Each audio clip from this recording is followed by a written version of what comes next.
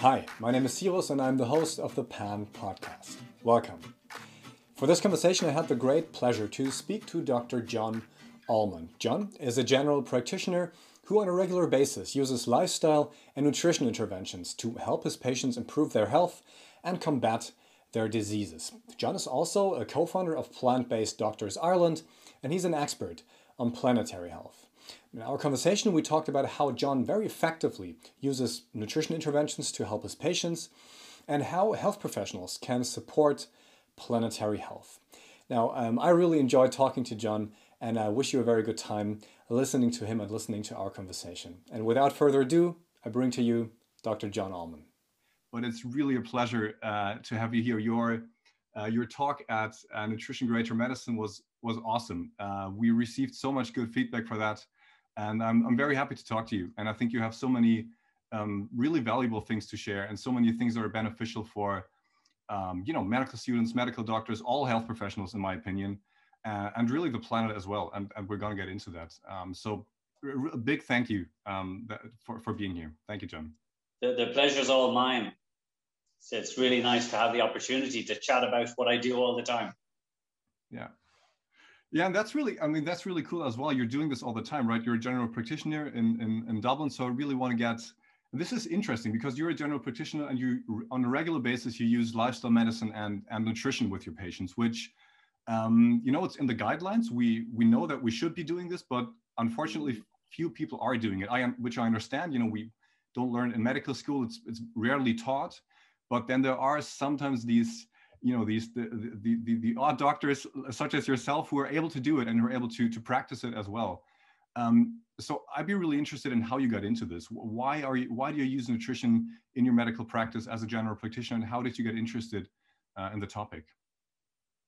Yeah, well, it's an interesting question, in that we all have our journey, and I suppose my journey would be probably at two levels. There's one that's sort of your personal level, and there's your professional level. And it probably needs to come from a personal level first. So I love food. I've always loved food. And I'm probably blessed that growing up, my mother would have been probably very good with sort of certain standards at home. We would have always had wholemeal spaghetti. We'd have had no access to sugar. So we were always cooking. So as a teenager, as a kid, I was able to make chocolate cakes and pavlovas and sponges because it was the only access to sweet stuff. And interestingly, when I became a doctor, the first thing I did when I started earning was chocolate bars and Coca-Cola every day because mum wasn't watching and I could do what I liked. And I was surprised that was so strong in me. But the lovely thing with the way I was brought up was probably my comfort food was still brown bread and soup and wholemeal. So I still had that background which I could turn to, but the inclination was to go for the quick, fast, easy stuff. And probably the change was I did several years in medicine and went up to sort of registrar level in the hospital and was going to be a super duper consultant in cardiology or respiratory or one of those. And then I saw the light and I said, I'm going to end up fighting for a job, maybe ending up in some peripheral hospital for the rest of my life. How could I end up working where I want to work? And I thought general practice would suit that. I can choose where I want to work, live in a community, get to know a community. And I made a switch. And part of that switch was, I said, I'm going to take a year out. And that year out was a world trip. And I'd gone from a year of research in biggest hospital in Ireland, really high powered. I was on the conveyor belt. I was going to be a specialist, to traveling with my girlfriend who became my wife, and started to open my mind. 4 months in India, yoga course, intensive, 30-day meditation courses, started looking into Ayurvedic medicine. I think I bought 30 books in Ayurvedic medicine and posted them all home. We did Thai massage courses, and I became aware of, wow, the power of touch. The way people eat differently around the world. There's some cultures that depend on corn and others that depend on rice and others that depend on pulses. And there isn't one way of eating, there's loads of ways of eating. And at this time, I probably was probably into the damage from food, the pesticides, the insecticides. And I was thinking, wow, where does our food come from? And after that trip, I remember coming home and saying, I want to know where my tomatoes come from. I'm going to visit the farm. I want to make sure that I see the chain. So I'd become really interested in food and really interested in something broader than clinical medicine, which was all these traditional therapies that had worked for thousands of years. And when I came home, I can remember moving in with some friends, and there was a book left on the sofa, and it was Fast Food Nation. On Fast Food Nation, I just flicked through it, but was amazed at this whole world of McDonald's, and that there was a whole industry around tastes and chemistry, that they could make in a test tube the taste of a bacon cheeseburger. And I thought, wow, maybe what I'm eating isn't even food. They're able to bypass our whole sense of food and tell us what we're eating. So I said, Jesus, I need to know more about this. I need to learn about food. So I went to the local library in Dublin. And this is almost 20 years ago. And I took 2 books off the shelf. One of them was Food Revolution by John Robbins. Okay. And looking in that, the first few pages was about heart disease can be reversed by diet. I was like, what? I never heard of that. And that shocked me that I managed to go that far in medicine. I was doing cardiology registrar on call in the hospital. I never heard about a dietary change that could help heart disease. So that stuck with me. And then the second book I took off the shelf was Food Politics by Marion Nestle, professor of nutrition, Cornell University.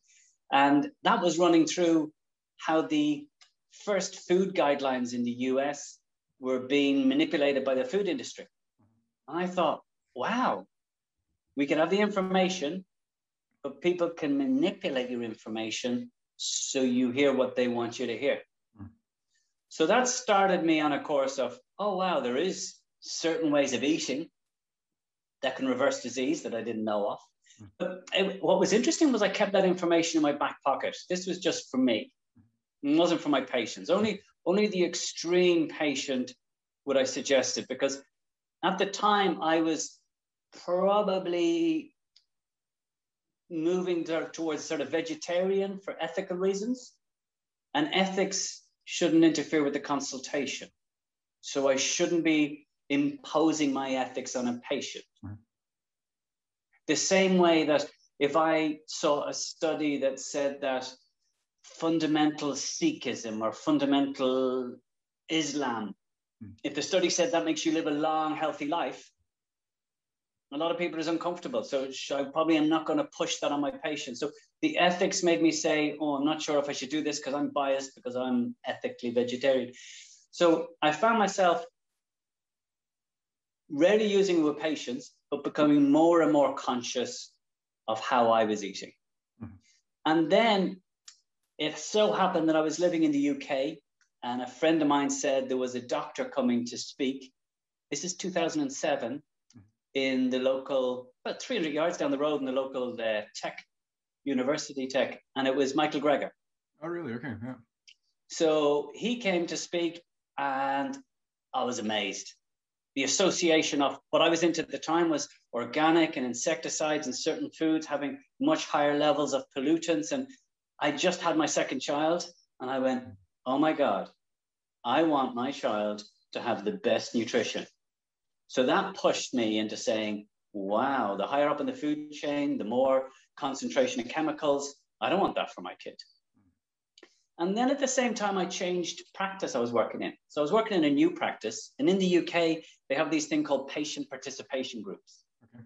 So you have representatives from the community who come along and say, well, we'd like you to do a talk, Dr. Allman, because you're the new doctor. What would you like to talk about? And I said, motivated by Gregor's talk, I said, I'd like to talk about how to eat optimally for health. So this got me presenting information on nutrition to the patients. About 100 people turned up, and I gave a chat and really good feedback. So then you get onto a sort of talk circuit and you got invited to the local horticultural club.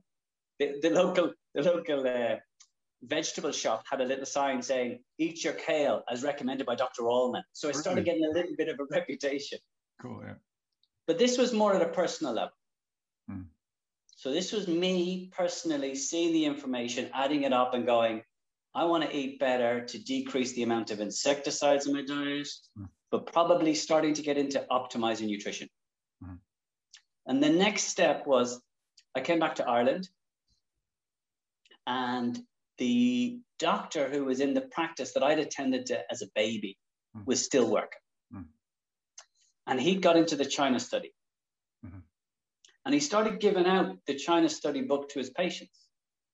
So there was a whole lot of people where I was brought up who were now eating totally different because the GP, with his charisma, was saying, he didn't even give them any resources. He'd just say, go and buy the China study. And people would just change their diet. And he was using it for cancer.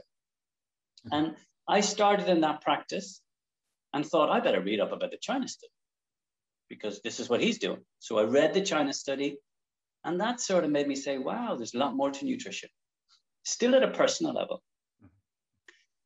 And then a few years later, two things happened. Dr. Kelly wrote a book, Stop Feeding Your Cancer, which was documenting all his cases that he'd seen over the years of improvement with nutrition, case studies from his practice. And then he retired. So he wrote the book as he retired. And at the same time, my wife developed breast cancer. And when she developed breast cancer, our life stopped. So his book, my wife's cancer, we went whole food plant-based overnight. Okay. And not just overnight. We didn't just go whole food plant-based. We removed any refined products. We were into sprouting organic broccoli seeds. We were juicing. We were doing everything. And my three kids, who would have been, 4, 7, and 9, they went whole food plant-based overnight as well. There was no choice. This is what we do. And that was at a personal level. Through that pressure, we said, this is what we do. We don't care what anyone says. This is what we do. The issue with John Kelly bringing up the book was this book was out in the public. There was articles in the newspaper. He interviewed on the radio, and they all wanted to see him, but he was retired. So who's going to talk to them? So it came to me. So here I am. This is what I'm practicing, but I'm obliged to preach it because they're looking for Dr. Kelly, who's not here anymore. So they're coming in, and I'm having these half-hour consultations, which were just brilliant because people are coming in going, tell us what I can do to improve my diet, which is a lovely consultation because they're asking you for the information. It's a different story when you're given it and they're not ready. So I really enjoyed that. And then I thought, I better learn more. So then I did the E. Cornell certificate in plant-based nutrition. And then because I love learning, I was reading books. And then I did the Winchester University on plant-based nutrition. I just keep learning.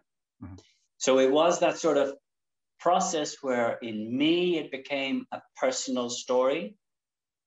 And then it became a professional story by default. And then it's become so normal that it's just part of what we use in terms of the mechanisms for treatment. Yeah. John, thanks so much for sharing your story of how you got there, what got you interested, and what I mean, that's super interesting too. Well, first of all, how's your wife now? She's good. She's good. That's good to hear. That's good to hear.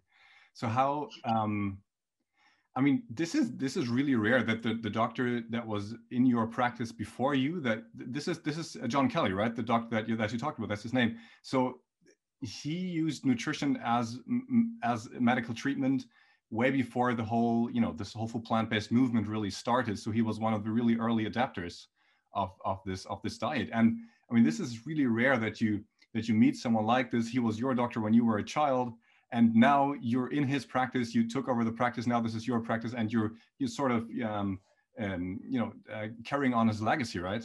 Mm-hmm. This is a really this is really cool to hear. This is an awesome background that you have there. Yeah, cool. And it's probably what was interesting was I remember maybe 2016 trying to find plant-based doctors. There was none in Ireland. There was none in the UK. You couldn't find them online. There wasn't really, the term was nearly new. And it's so different now. And it's amazing how this sort of wave has been cresting and it's sort of more and more popular. That now I'm amazed that I have patients who come into me and they say, by the way, I'm whole food plant-based. And I didn't know, and they didn't know I was whole food plant-based. And this is just sort of blossoming. It's sort of mushrooming all over the place. But somebody, I think I must have put myself on plantbaseddoctors.org or something. And doctors or dietitians started looking me up, just a handful. And we got together as Plant-Based Doctors Ireland as a group to share ideas. And it was so exciting to sort of have a tribe where you're sort of sharing this information with others, but starting very organically and very gently and slowly. Yeah.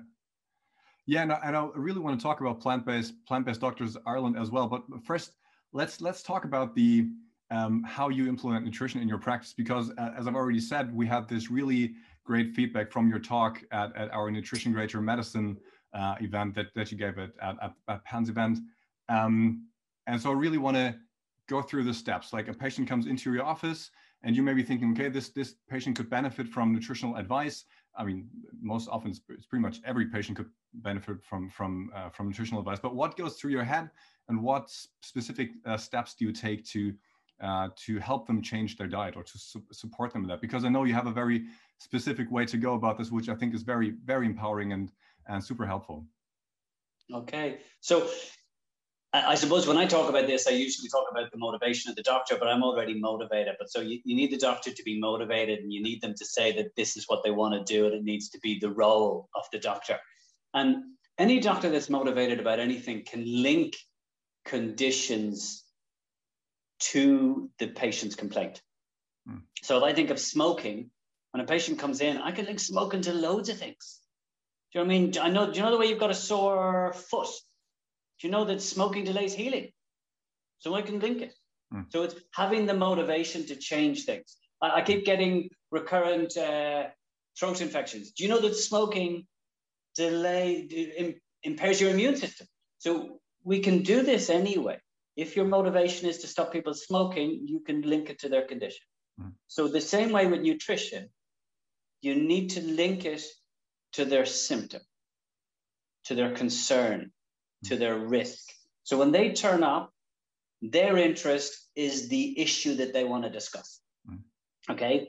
And in behavior change or in the consultation, you call them teachable moments. So someone comes in and the teachable moment is, I'm worried about X.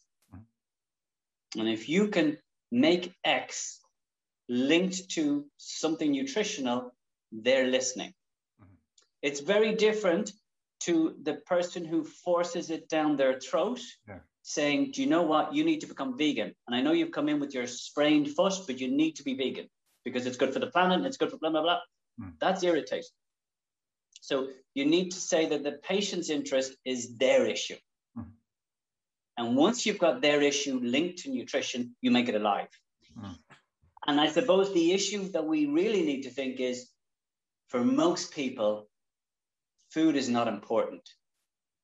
It's calories. It's just give me something quick, satisfy my hunger. So you need to make food important. Their choice is important. So usually what I'll do is I will link it to their symptom so that it now has become important. And I'll do two things. I'll often do, based on what we're trying to achieve globally, which is we need to decrease the consumption of refined processed foods and animal products and increase our plants. So that's a general taken. So in terms of that, I need a piece of information that links their teachable moment, their symptom, to a particular piece of evidence that can challenge them. And once they're challenged by that, I can think of a positive way of changing that. Mm-hmm. So it's easier to do this with examples. And this is the hard thing with how we do this in practice. When we do this in practice, there isn't a generic thing. This is intuitive, but there are sort of standard things that I'd often use. So say somebody is overweight and we're worried about obesity, okay? Or we're worried about diabetes, or somebody, so a lot of people, they'd be worried about obesity, and we can link that to diabetes. With diabetes, I'll often say, oh, do you know that a big study, 250,000 people in Europe, and they looked at the food association with disease. And do you know what is the number one food that was associated with causing diabetes? And I'll usually say it like that, really positive, because I make it very obvious. And I've done this with groups of doctors, and they all say, oh, it's sugar. Yeah. I go, no, it's processed meat. Processed meat, yeah. And then they go, huh? Mm. And then I explain what processed meat is, because you need it to be the actual foods they buy, not some technical term. So I say, that's sausage and bacon and ham. And would you ever have a ham sandwich? Personalizing it to them. Mm. Okay, so I've got a bit of information with a bit of a shock factor, because once I shock them, I have made their unconscious food choices very conscious. Okay, so the information is bringing it, highlighting it, that they're in charge of their health through their food choice. Because that's uncomfortable, and I might have ruined their lunch for the rest of the year, I'll then say, do you know what's really good for diabetes? Or for weight loss, whatever way I want to play this. So very good for diabetes, I'll say, we know that whole grains, we know that beans, and beans is one I'll often choose because I know Irish people are really low in beans. So I know I can guarantee they're not getting enough beans, so I can always use beans. And that's the nice thing about knowing your population. And I can go in and I can say that beans can lower your birth weight, can lower your body weight, or it can, or I could go into, I'll usually try and give an explanation. So instead of just saying beans are good for you, I'll say, do you know what beans do? Beans are full of fiber. Most people think fiber is only in brown bread, but beans are full of fiber, and fiber can bulk up your tummy. And if you bulk up your tummy, you don't eat as much, so you drop weight. So that's one way I could talk about it. Or I could say, well, fiber feeds you bugs in your gut. I don't know if you've ever heard about the bugs in your gut. We call it the microbiome. There's more of them than there is of us. And each one eats a different fiber. And if we can get more varieties of fiber, we improve health. The association through the American Gut Project has seen that the more types of fiber you have in your diet, the better health outcomes. So I usually give an explanation, and then I'll put it to them and I'll say, would you ever have beans? Could you put beans in your spaghetti bolognese? Have you ever tried hummus? So I'll try and physically see where they're having it. And then the quickest way to assess dietary pattern, which is what it's all about. There isn't one diet, there's a dietary pattern. So in terms of the dietary pattern, I usually say, what do you have for breakfast? Because I know there's a standard, usually our default meals, what we have all the time the same, is the easiest thing to challenge. Because if I can change that and improve it, and it becomes the new default, that's a huge win. So if I can say, okay, your default breakfast is a fry of sausages and bacon and eggs, or it's some refined cereal. We have Cocoa Pops, which is chocolate covered Rice Krispies. I can raise their game. So if we can improve that and say, can you get a whole grain oat? Can you get nuts? Could you get some fresh fruit?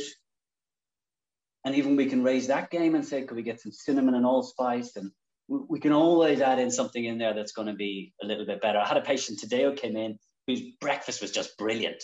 He had he was one of these guys he's 69, but he looked, I don't know, 45. And he works out and all. And I said, what's your breakfast? And he said, well, I juice maybe 3 or 4 fruits and a cold pressed juicer and celery and spinach. And then I have some organic cornflakes with some oat milk. And I was like, cool, really good. Yeah. But he was concerned about aging. Okay. So I talked about calorie restriction being probably the best way to stop aging. And calorie restriction, sometimes eating more plant-based is a good way to naturally restrict the amount of nutrients. Yeah.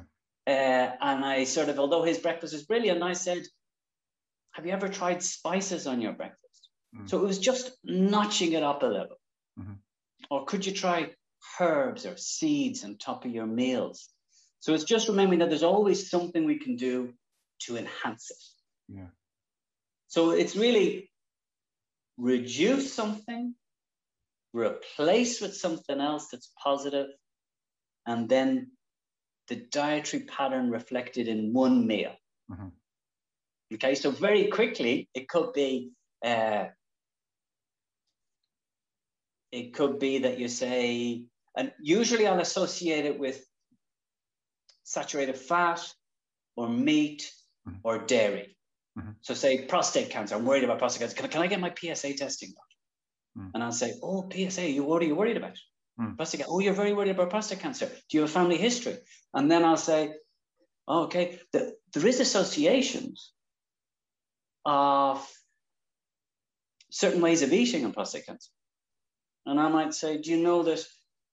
I'll sometimes give them a fact that Esselstyn often uses, Caldwell Esselstyn. He'll say, in 1958, there was 10,000 cases of prostate cancer in the US.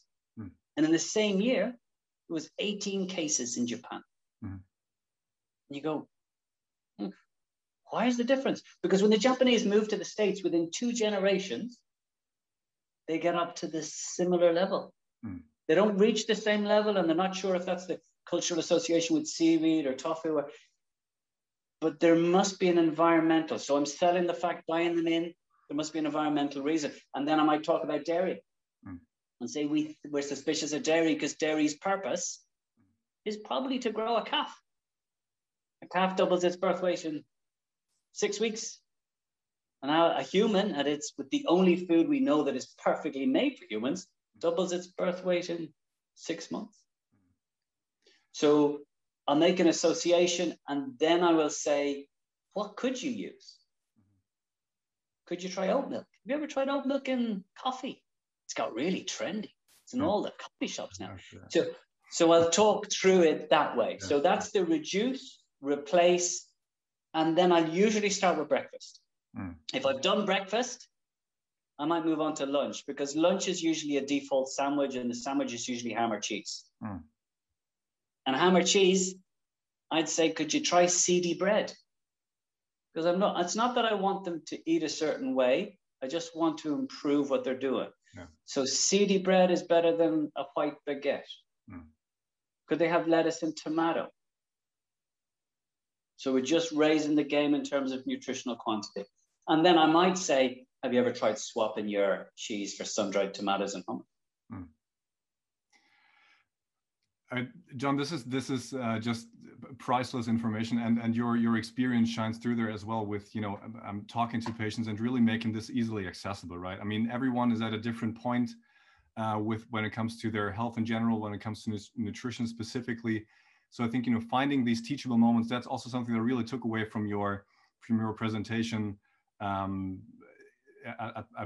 Nutrition Greater Medicine, and now again as well. These teachable moments, finding them and really figuring out what people are worried about in that situation, as for example they do in motivational interviewing as well, just asking that question, what are you worried about? Not just being focused on the symptoms that the patient might have. You touched on that high blood sugar. Maybe some people aren't even that interested that their blood sugar is high, and the same with blood pressure. We know that, right? People might even feel better with a higher blood pressure. So, but when you find out what they're really worried about, then that's something that you can use. And I think being aware of these teachable moments in the first place, that's just something incredibly valuable.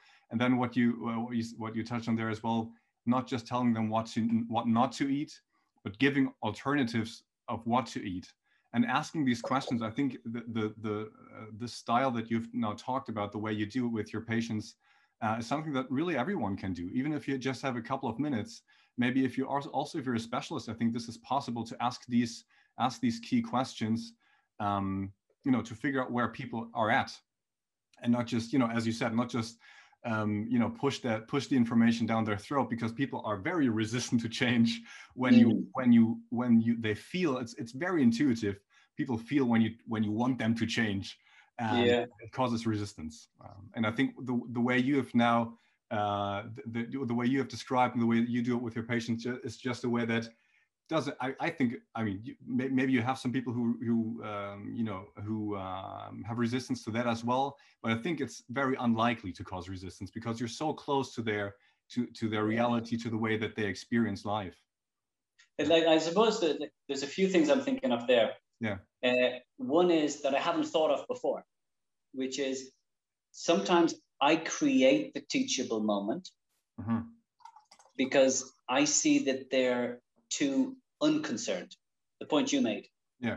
So I had a patient yesterday whose blood pressure was 160 over 100, and he doesn't want to come in and get his blood pressure checked, and he hasn't really taken his medication. So I gave him a whole load of alternative options.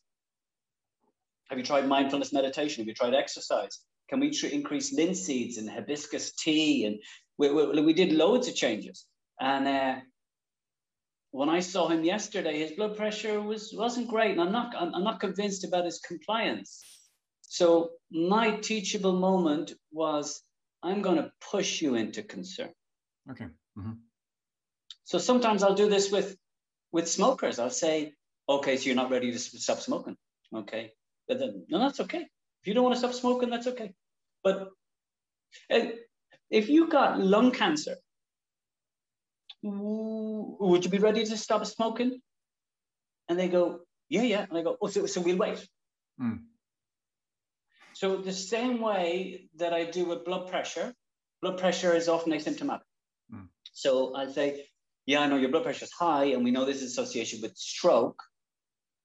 And this is a little bit bad, but I paint a picture.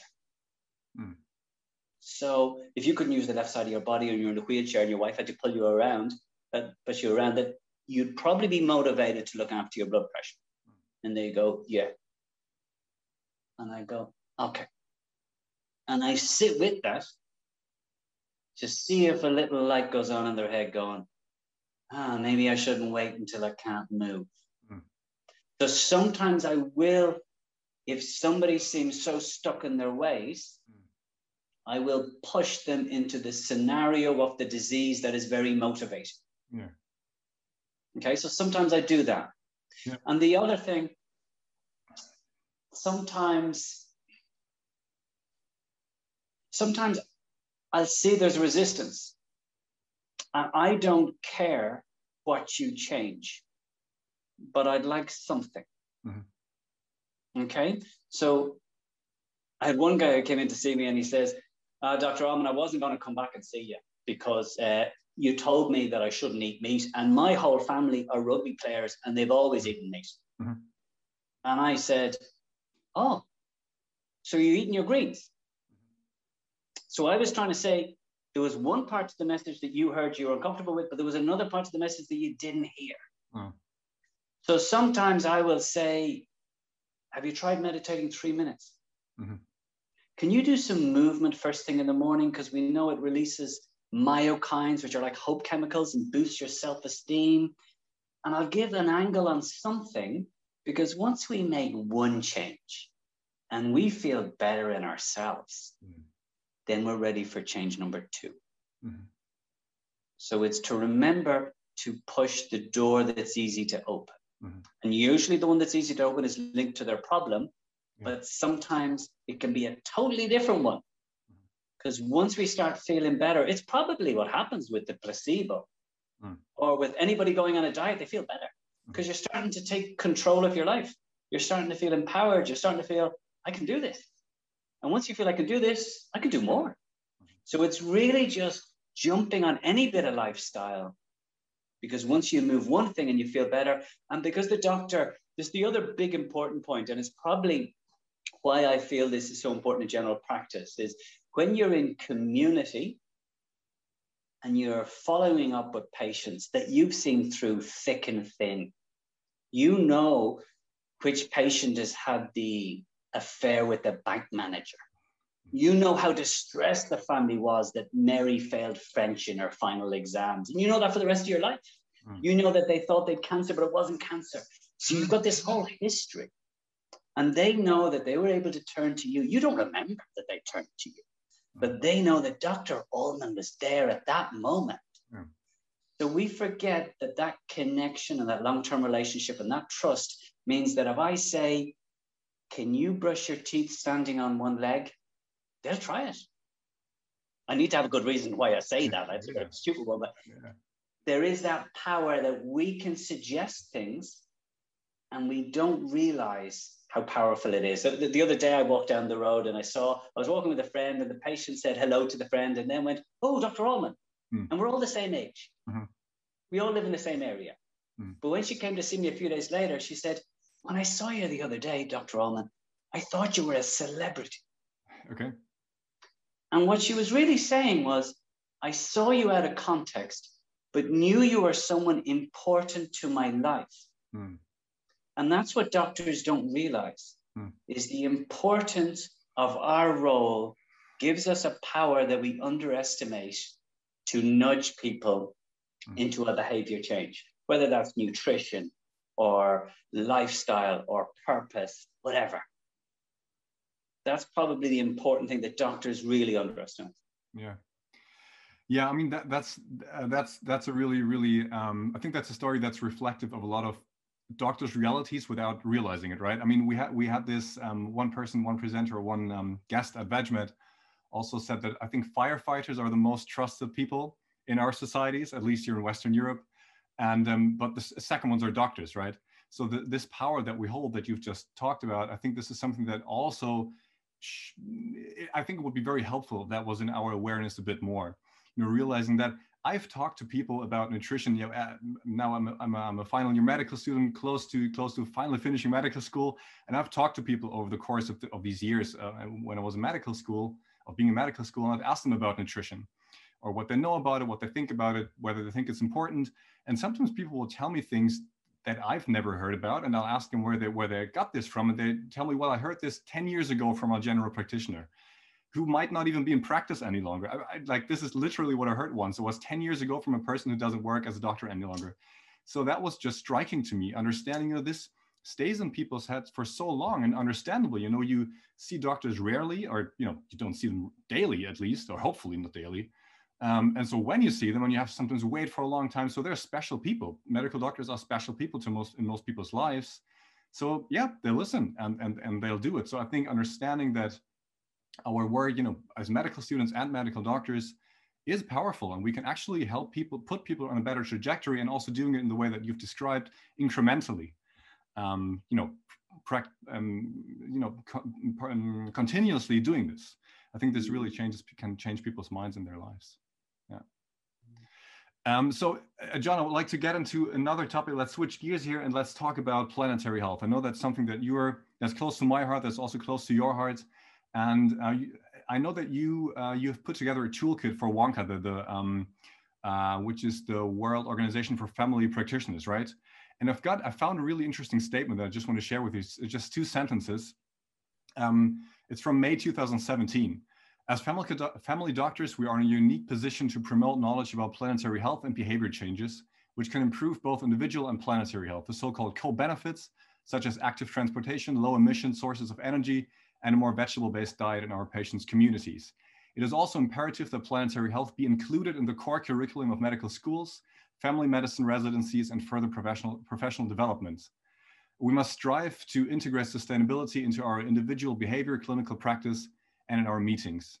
And that's from May 2017, right? That's almost 4 years ago.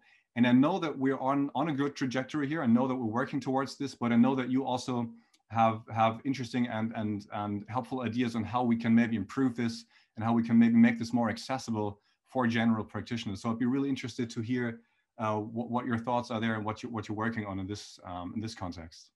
Yeah, no, it's a fascinating area, and it's probably what's taken up more of my time more recently. And what's interesting is I sort of slipped into this by default. So we had arranged a conference with Plant-Based Doctors Ireland, the first conference in Dublin, and a few weeks before, Eat Lancet came out. Mm-hmm. So the Eat Lancet report was the connection between how are we going to eat to save the planet and save the people in 2050 when there's going to be about 10 billion of us. So that made me say, gee, this is so close. This planetary health connection is phenomenally close. So another member of Plant-Based Doctors Ireland, Sean Owens, who also spoke in the webinar, he took this on board. And he went to the Irish College of GPs and managed to get a speaking point at their conference. And he put forward an agenda to have this taken on by the college at the AGM. But he was a trainee. So he phoned me on the day that he was meant to present this and told me I had to do it because he wasn't allowed to. Okay. So here I'm me with my lovely family outing on a Saturday. I had to jump and go off to the AGM, stand up in front of 300 GPs and explain about planetary health. So I became the public voice of planetary health by default. Mm-hmm. So I was contacted by somebody I knew who said, could I work on an education module, 2 hours long for GPs in Ireland? They do this continuous medical education where they get these little workshops and they work on a topic. And I had to work on planetary health. Mm-hmm. So myself and Sean Owens worked on this topic and presented it. And I ended up having to present to all the tutors in Ireland a 30-minute summary of planetary health. So I had to learn so much. I was here suddenly becoming an expert in planetary health when I was just a GP. And by studying that up, I realized, wow, there's so much we can do. Mm.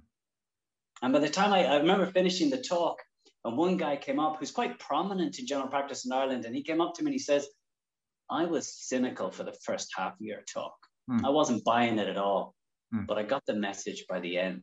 Mm-hmm. And that was very powerful for me, the fact that this could resonate with people, because it's amazing, doctors, we're so cynical. We sit there in meetings and we go, well, what's the story? Is the x-axis the same as the y-axis? And how long was the study for? And we're there trying to prove things wrong.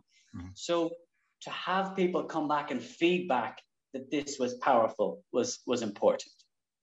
So from that, we decided we needed to talk to the Irish College of General Practitioners, and we were told to do that, we need an infographic. So we need an A4 colorful page summarizing planetary health. Okay. So here was me looking at these textbooks on planetary health and the complexity of system change and all these different specialties. Having to put it into a 2-hour workshop was tough. Having to put that into a 30-minute presentation was tough as well. But now I had to put it into a 1-page A4 to summarize the whole of planetary health for GPs. Yeah. So what we did work out was there's 2 areas. Mm-hmm. Okay? There's what you do in patient care, and there's what you do in your practice. Mm-hmm. So very simplistic. In terms of patient care, we need to know that healthcare has a big emissions connection, in that like over 4% of global emissions is due to healthcare. Healthcare without harm have worked out that if healthcare was a country, it'd be the 5th largest emission producer in the world. So although we say do no harm, we're adding to the problem. So we need to acknowledge that. The number one thing I usually say is the Lancet has said that climate change is the biggest health crisis of the 21st century. They said that in 2009. In 2015, they said it is the biggest health crisis and opportunity of the 21st century. So we're trying to get it more into like, we can do this. Instead of just scaring the wits out of us, let's try and make it positive. Yeah. And then to know that there's that issue and learning about the science, learning that healthcare has its own emissions. And then if we look at primary care, which is where I'm focusing, I'm trying to sell this to doctors because they can't see any connection. In patient care, we know that most emissions is due to medications. Okay, across the board in healthcare, emissions is really high. In primary care, it's between 60 and 90%. because most of the prescribing often comes from primary care. We start in the hospital, but then we take responsibility. Mm-hmm. And in terms of that, you need to understand that you might have a raw material that's found in the Amazon and transferred to China, where it's made into a product that goes to India and is produced into a medication that's transported to Ireland, because Ireland is a big source for pharmaceutical companies. And then it's packaged, and then we transport it all around the place. Mm-hmm. That was a long journey. And then there's the pollution effect of that medication when it gets into the system, when we throw antibiotics that are unfinished down the toilet, when they're in the water system. So medication is huge. So there is medication, referrals, and lifestyle choice. Mm-hmm. So medications, we're great at starting medications, we're not good at stopping. Mm-hmm. Okay? We'd nearly prefer that the person dies of the medication we start, then they die, and I hadn't given a medication. Mm-hmm. Because at least I tried. Yeah. The issue with medications is like, you're depressed, so I'll give you an antidepressant. But don't stop it, because it might come back. You got acid reflux.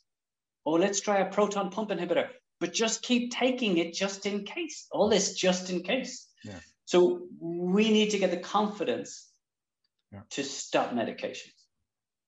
So we need to be really judicious with how we prescribe.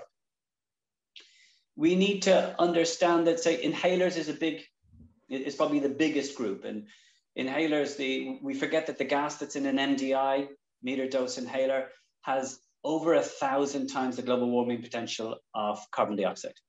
Okay. So we need to move to dry powder inhalers. Mm-hmm. And the GINA guidelines in 2020 said we shouldn't be using the MDIs in isolation.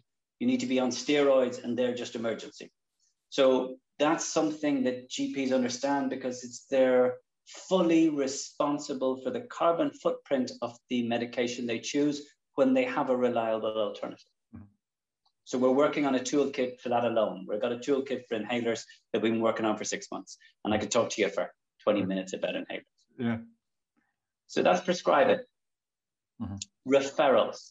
Mm-hmm. So we'd often say that the general practitioner is the gatekeeper. You access secondary care or tertiary care through the GP.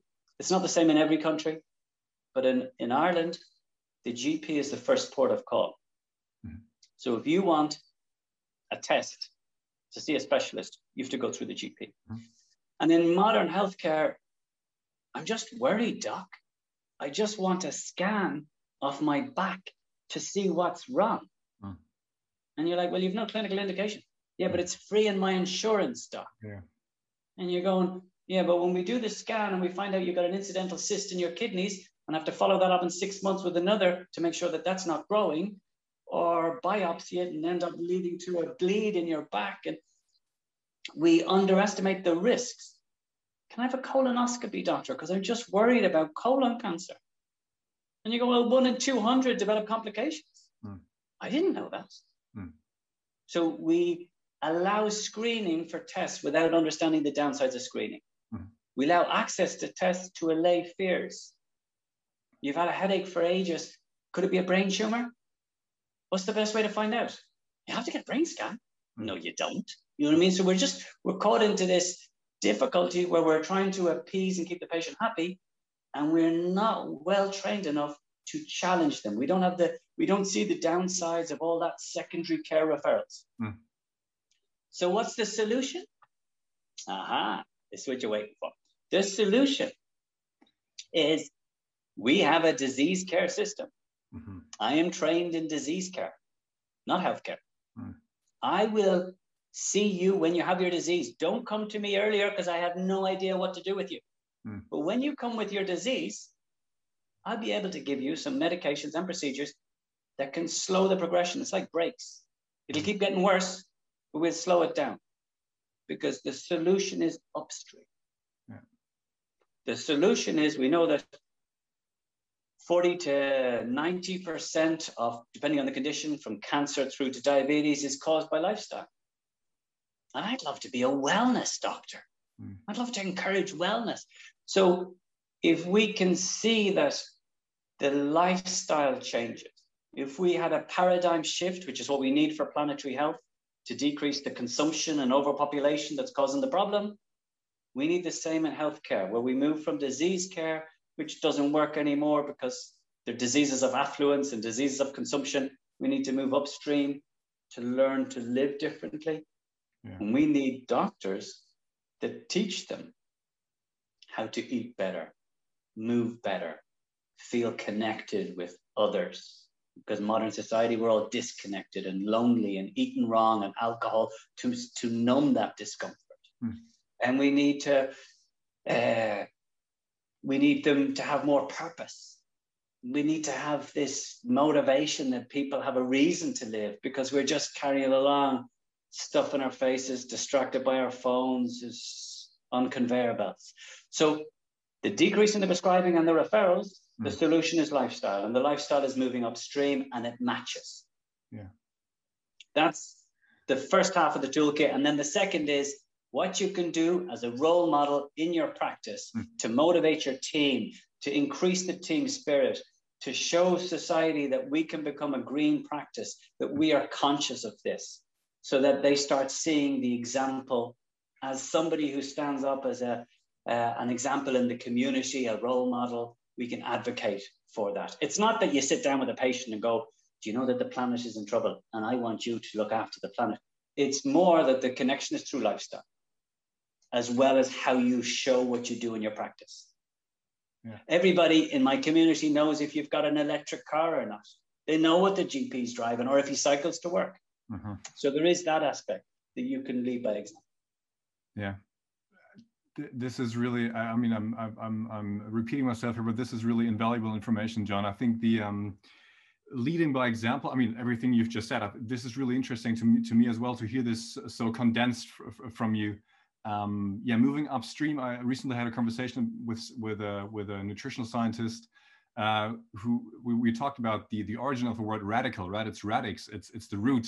So we have to be radical in a sense, and not radical as we use the word usually, but radical as we, work at the root cause of something, as you said, moving upstream and really trying to prevent the problem before it happens, really preventive medicine, lifestyle medicine. And it's really interesting to hear about the emissions that come from referrals and that come from medicine, from prescriptions as well. This is something that we can change. I think this is something where maybe also medical schools should go back a bit more to learning more about clinical symptoms and to being able to really assess whether something is necessary to be checked by an MRI, for example, or by a CT, or whether from your clinical symptoms, I can already know that this is not a brain tumor, or it's very unlikely. And then also do a risk assessment, right? Risk benefit assessment, and see, okay, is the benefit really that big when I actually prescribe a referral here, or can I do this in my general practice? John, I don't want to keep you for so long. I know you are in your practice right now, and I know that you have patients to work with. Do you have another, let's say, 5 minutes to talk about Plant-Based Doctors Ireland? Okay.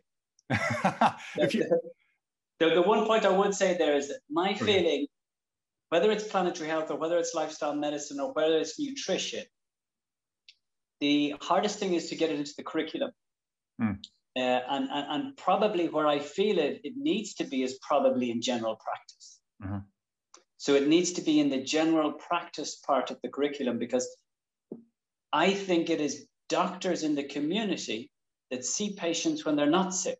They see them for well person checks or for filling in a form, that have the potential to get in there and alter lifestyle. And they have the strong connection. So they've got that added power of knowing someone for years and being in a trusted position. So it's probably within the primary care, the community care part of the medical school curriculum that it needs to go in. And it probably needs to go in as planetary health, because the solution is lifestyle. Yeah. So I don't think we've thought that through. We sort of say to curriculum developers, oh, you need planetary health in there. Yeah. You need to say, planetary health for me is lifestyle medicine. It's the solution. So, and I think the only people willing to, or being able to, or in the power to do it, is the community care physician. Yeah. So it's something we need to work on, because it's one thing to say we need it in there. It's a little bit like saying, I want you all to eat a whole food plant-based diet. That doesn't work. You need to say where it fits and how it fits and make it relevant. Yeah. Yeah. Okay, Plant-Based Doctors Ireland. I'll move on. So yeah, I mean, if you have the time, I really don't. I mean, this is just. I just think it's incredible work that you're doing, and I think to me it's super empowering to see that there are different communities or different organizations, you know, popping up all over the place, and in Ireland as well. So if you just want to share some of the work that you do with Plant-Based Doctors Ireland, how people can connect with you as well, I think that would be super valuable. So Plant-Based Doctors Ireland was created maybe 3 or 4 years ago. And it was just a group of people. It was a group of mainly doctors, mainly GPs. It was really GPs, dietitian. There might have been about 4 or 5 of us that became 10, 12. And we set up the first, what it was as we set up, Plant-Based Healthcare Professionals UK set up just after us. Mm. And they invited us over to speak at their conferences. Mm. So about 3 of us went over and spoke at 2 of their conferences. And then we invited them over to speak at our conference. And our role I would see our role as educating doctors more than the public. Because I found when I did those talks, I was talking mainly to vegans who all said, yes, sir. And they loved hearing it. But it was an echo chamber. And I said, this isn't a good use of my time. Do you know what I mean? What I do with my patients is objective and it's sensible, but it's not pushing anything. It's just encouraging. So I prefer to talk to people who will gain rather than people that love to hear the message. So I realized that we needed to talk more to doctors. So we started talking to GP training groups. We started talking to this continuous medical education groups. And Zoom's been great because we've been able to do talks in different parts of the country quite quickly. And I gave one last week to a group down southwest of the country. So it would have been a 5-hour drive to go down to it. Yeah. And I asked them for feedback for us. And one of the feedback was, it's now several days after the talk. And it was just on plant-based nutrition, the talk I gave. They said, and we're all still talking about it. And it was lovely to hear that resonating with people who did not choose to have that talk. They had to go by obligation. So you're not talking to people who are already interested. But the fact that they're talking several days later shows there's an appetite. So we've had 2 conferences. We've probably moved a little bit into planetary health. So a lot of the doctors who were in Plant-Based Doctors Ireland have moved into planetary health and are working with the Irish College of General Practitioners and Irish Doctors for the Environment. And they're all doing lifestyle medicine diplomas. So it's all just connected and it's all moving the same sort of way. Yeah. It's amazing how it has all come together in that sense. And to contact us is through plantbaseddoctorsireland@gmail.com. So Plant-Based Doctors Ireland website. And we're sort of working on resources, but the resources are becoming resources for lifestyle medicine and resources for planetary health. More than specifically Plant-Based Doctors Ireland. It's all broadening. Yeah, okay. And the same at the same time. And do you have social media contacts as well? Can people hook up on social media? Absolutely none. Absolutely none. Okay, I see. Absolutely. My priority is to my patients. Okay. And I work 9 sessions a week, so I get a half day and finish at about 3 o'clock.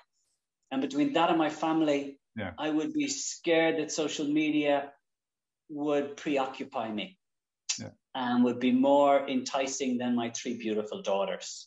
So I'm going to keep them as a priority at the moment.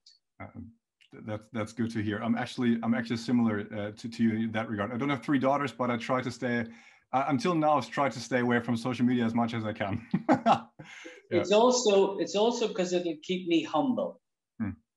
Okay, because if you get a lot of positive feedback on social media, you're suddenly amazing. While I'm only as good as my last patient, which keeps me grounded. Social media can be an artificial presentation of oneself and looking for that recognition. So I'm trying to keep myself grounded. Well, John, it's been a real pleasure to talk to you, and thank you so much for your time. I know you're in your practice, and I know that time is always of the essence. So, really, from my heart, thank you so much for taking the time. This information is, as I said, I think it's so valuable to all health professionals, really, and I think that people will be able to take a lot away from your presentation, from your talk, from what well, it's a pleasure for me, and that I'm really impressed with what PAN are doing.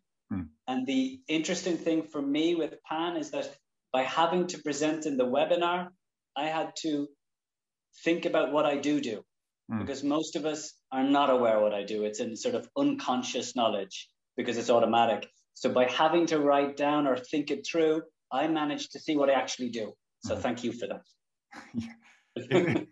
if that was of any service, I wasn't any part of that, but if PAN was of any service for that, I'm very grateful to hear that as well. So thank you so much, John. And I hope to talk to you soon, and I hope to maybe see you soon as well once the pandemic maybe is over, once we're all vaccinated, then we can get to see each other as well. Hopefully. Great. Thank you. Pleasure. Now, I had a really good time speaking to John, and I hope that you had a good time listening to our conversation as well. I just think that John has so much experience and knowledge to share, both as a general practitioner and as a human being as well. And he's able to share that in such a way that is easy to understand and really engaging. If you like this conversation, and if you would like to learn more about John's work, make sure to check out plantbaseddoctorsireland.org. And if you're interested in learning more about nutrition in general from our side, make sure to check out our website at pan-int.org, and make sure to follow us on our social media profiles as well. I hope to see you in the next episode, and I wish you all the best.